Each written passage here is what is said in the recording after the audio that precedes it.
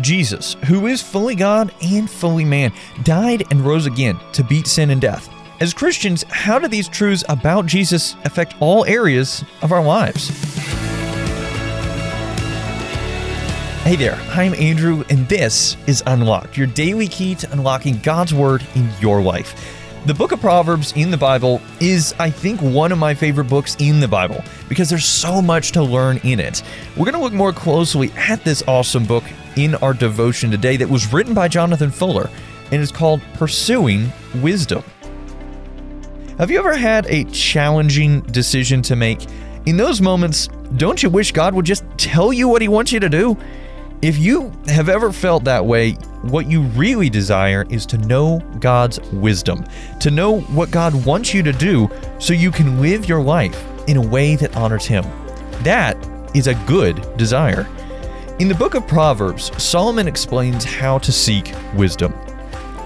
He compares the pursuit of wisdom to the pursuit of riches in Proverbs chapter 2.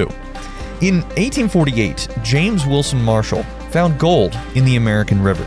This discovery sparked the California gold rush. Soon people from across the country began to flock to California in order to strike it rich. Many individuals left their families, sold their homes, and spent their entire life savings all for the chance of finding gold. We refer to this overwhelming desire for riches as gold fever.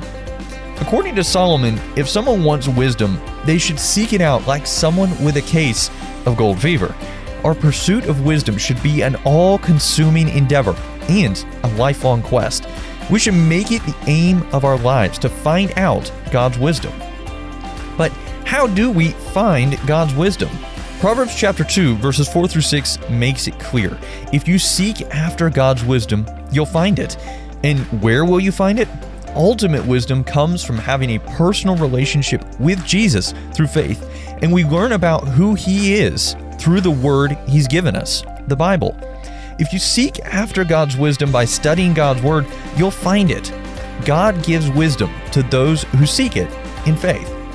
So let's talk about this. What are some questions going through your mind right now? Jesus, who is fully God and fully man, died and rose again to beat sin and death.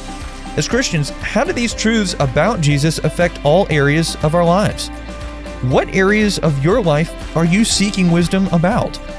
What trusted Christians in your life, such as pastors, counselors, parents, or youth leaders, can show you, 1, what God's Word says specifically about those areas, and 2, how the good news of Jesus connects to those areas?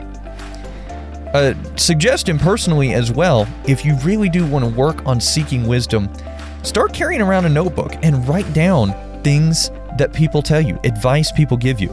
That's one way I've personally found to really try and absorb as much wisdom as I can from other people. Now, as you and I can read in Proverbs chapter 2, verse 6, "For the Lord gives wisdom. From His mouth come knowledge and understanding." Now, I'd encourage you to read in your Bible Proverbs chapter 2, as well as 2 Timothy chapter 3, especially verses 14 through 17, to help keep God's Word alive in your life. Unlocked is a service of Keys for Kids Ministries. Have you checked out the store on shop.keysforkids.org lately? We've been adding some new stuff on there, including cold weather beanies, just in time for the cold weather here in the Northern Hemisphere.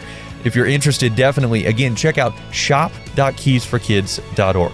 And also, be sure to check back tomorrow because Emily is going to be discussing faith. But until then, I'm Andrew, encouraging you to live life unlocked, opening the door to God in your life.